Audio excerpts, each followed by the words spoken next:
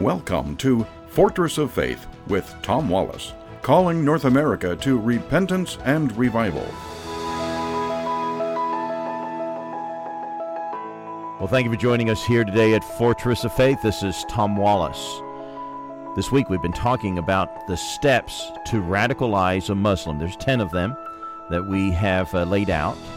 And these are traits, these are things that you will certainly see in the Muslim mind, in their belief system.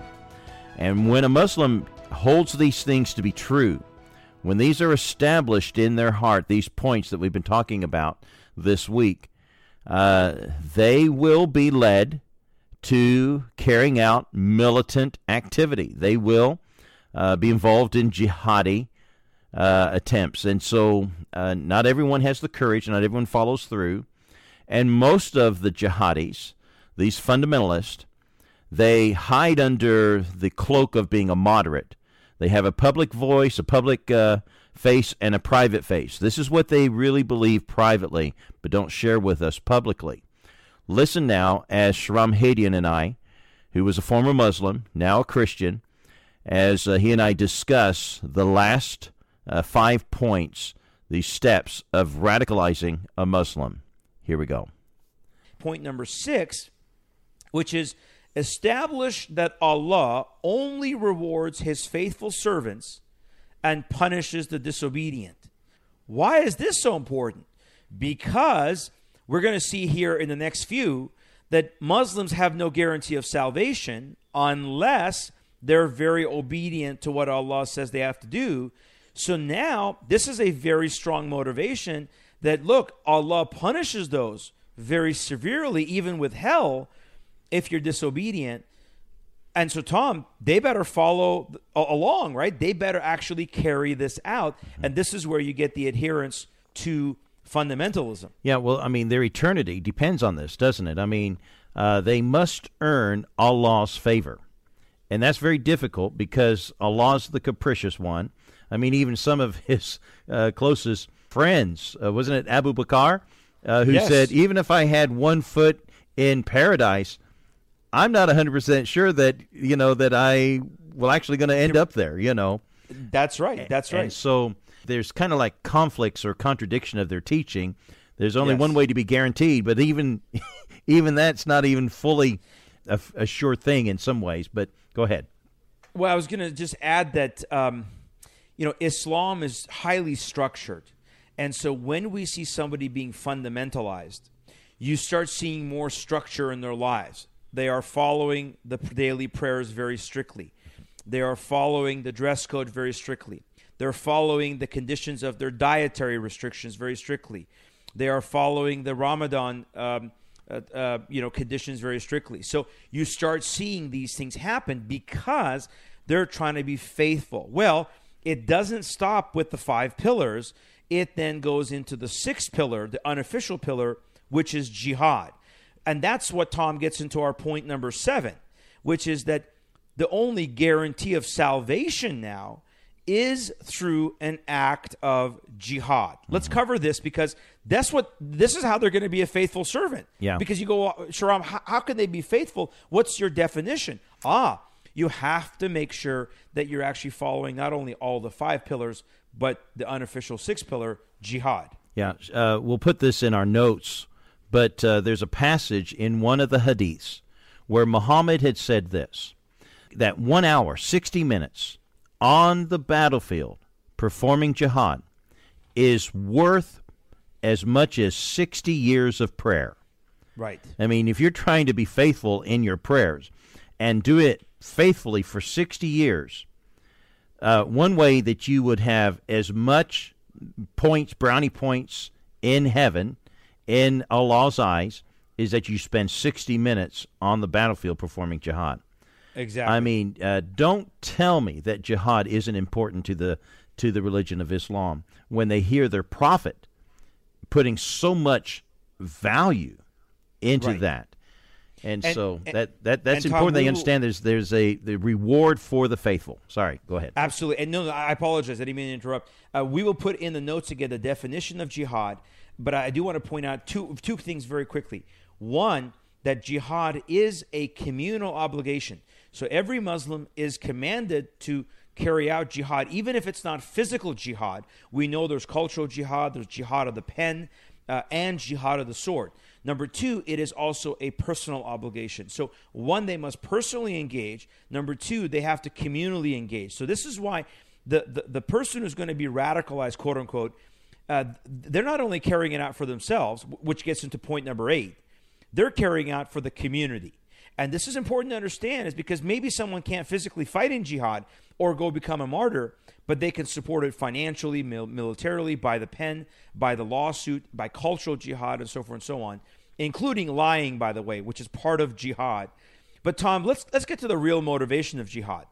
For the individual person who is carrying out jihad, the real motivation is salvation. That's the real motivation, because in point 8, establish that the greatest rewards are to be for the shaheed. The shaheed is the martyr. And in the notes, Tom, I know we'll put the 7 blessings of the martyr. Let's quickly cover those 2 that really everybody should know of the, what is a martyr and what are the blessings? Yeah, a martyr is someone who dies performing jihad, dying for Allah. And the 6th blessing is what we hear the most of. He'll be married to 72 al-Horalin. These are the virgins that he'll be married to. So he will have the appetite of 100 men for sex and food, and he'll be able to ravish the 72 virgins who'll be eternally renewed.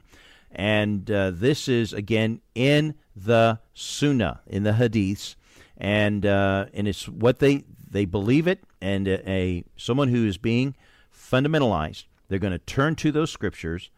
If Muhammad said it, and he committed and did these things and commanded these things, then you as a faithful Muslim must do it, and the reward is a promise you can guarantee yourself. And the 7th blessing, go and tell them the 7th blessing. Yeah, and the 7th blessing, which oftentimes gets left out because we focus so much on the 72 virgins, it's really even more important. And now it says that at the shedding of the drop of the martyr, that he will be able to intercede for 70 of his relatives. So now when the martyr is killed in an act of jihad, and remember, jihad isn't that they just, kill themselves. It's that they have to kill non-Muslims in the act of taking their own life or losing their life. Now 70 of their family members get to go to heaven with them. And Tom, we would call this collective salvation.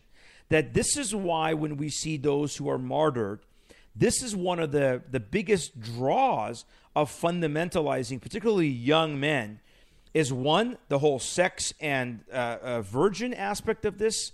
Number 2, I get to be a hero with my family. Yeah. My goodness, Tom, if I kill myself, my whole family is going to heaven. And I personally saw this in Iran.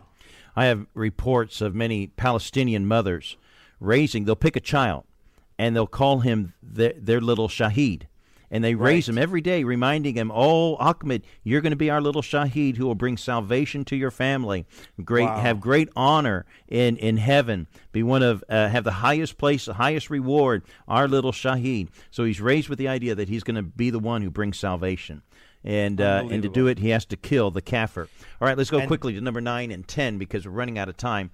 Quickly, number 9, to radicalize a Muslim, it must be established in his heart that the people of the book, that's the Christians and Jews, have corrupted the world, the West especially, with their Judeo-Christian democratic, democracy style of government.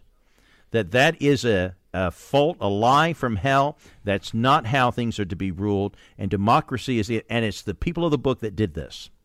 That's the key, is the fact that they believe, since the devout Muslim believes, according to teachings of the Quran, that the Bible is corrupt, that the people of the book, the Jews and Christians, have corrupted the message of Allah. Well, they blame the Christians and Jews for bringing Judeo-Christian democracy or representative government to Europe, to Canada, to Australia, and of course to the United States of America. Therefore, those things are against the Sharia, because the Sharia teaches that it must be governed with a religious leadership, like in Iran today, where you have a religious leadership. The Ayatollah Khamenei is the supreme leader, not the president. And that's fundamentally why they hate, quote-unquote, democracy, is because they believe that there is no democracy. The Sharia is the final message, And who has brought democracy? The pesky Christians and Jews. And that's why we got to destroy that. Now, finally, Tom, let's get to point 10 here, because this is really a litmus test. The final thing to fundamentalize or radicalize a Muslim is establish that Israel, here we go, the Jews, right? Israel is stealing the land God promised to the descendants of Ishmael, and that Muhammad commands the death of every single Jew on the planet Earth. Wow. Yeah. And that's one of the things when we get into how to tell whether your Muslim friend is a terrorist or a jihadi is get talking about Israel and see where they go with that, because this will be established in their heart that Israel is stealing the land that Allah promised to Ishmael. Because in the Quran, it says when Abraham took his son to be offered to test the faith of Abraham, that he took his son Ishmael, the firstborn son, the one who has the rights to the inheritance. But the Jews rewrote the Old Testament, the message. They've lied, and they've given that to Isaac, and they're stealing the land. And this is very important because every Muslim who has been fundamentalized will believe sincerely in their heart that Israel needs to be pushed into the sea, every Jew needs to be slaughtered, and that they are the enemies of God. They hate the Jews with a passion. And what's interesting, Sharam, and quickly, we don't have time, but isn't it interesting when a Muslim gets saved, how the transformation in their heart is towards the people of Israel, to the Jews? Isn't that something? That is something, and that's one of the consistent messages that I hear from Iran, from the Iranians who are getting saved to Christ, that they start falling in love with Israel, praying for Israel. And that's why, Tom, in the next program, we use this as a litmus test question, is I question those who claim to be Arab Christians or even Christians who say, they have you ask about Israel and the blood starts boiling. I want to add one thing to that it's not just the land issue, which, as you brought up, is absolutely the case, but that Muhammad himself in the Bukhari twice, at least two different Bukharis, states that not only are Muslims commanded to fight every Jew until there is no Jew left, but goes further and says that Jesus is coming back, the Jesus of the Quran, not the Jesus of the Bible, is coming back as a sidekick to Muhammad, and he will do three things. He'll destroy the cross, which means he'll destroy Christianity. He will kill all of the pigs, which are Jews. And he will destroy or abolish the jizya, because the jizya, that extortion tax for the dhimmi, will no longer be needed because there's no longer any non-Muslims. Yeah. That's what they claim. So it is not only when we see someone who's a martyr or who is quote-unquote radical talking about how much they hate Israel, we go, oh, wow, they're so radical. No, they're not. It is consistent with not only what Allah promised, but it is consistent with what Muhammad commanded, that every Muslim must fight every Jew until there's no longer a Jew. Well, folks, we're out of time for today. We kind of rushed through those last 2 points. So tomorrow, I want to return back to this subject and just spend a little bit more time in discussing these traits or these points of how to radicalize a Muslim. I hope you'll join us. God bless you. Have a good day.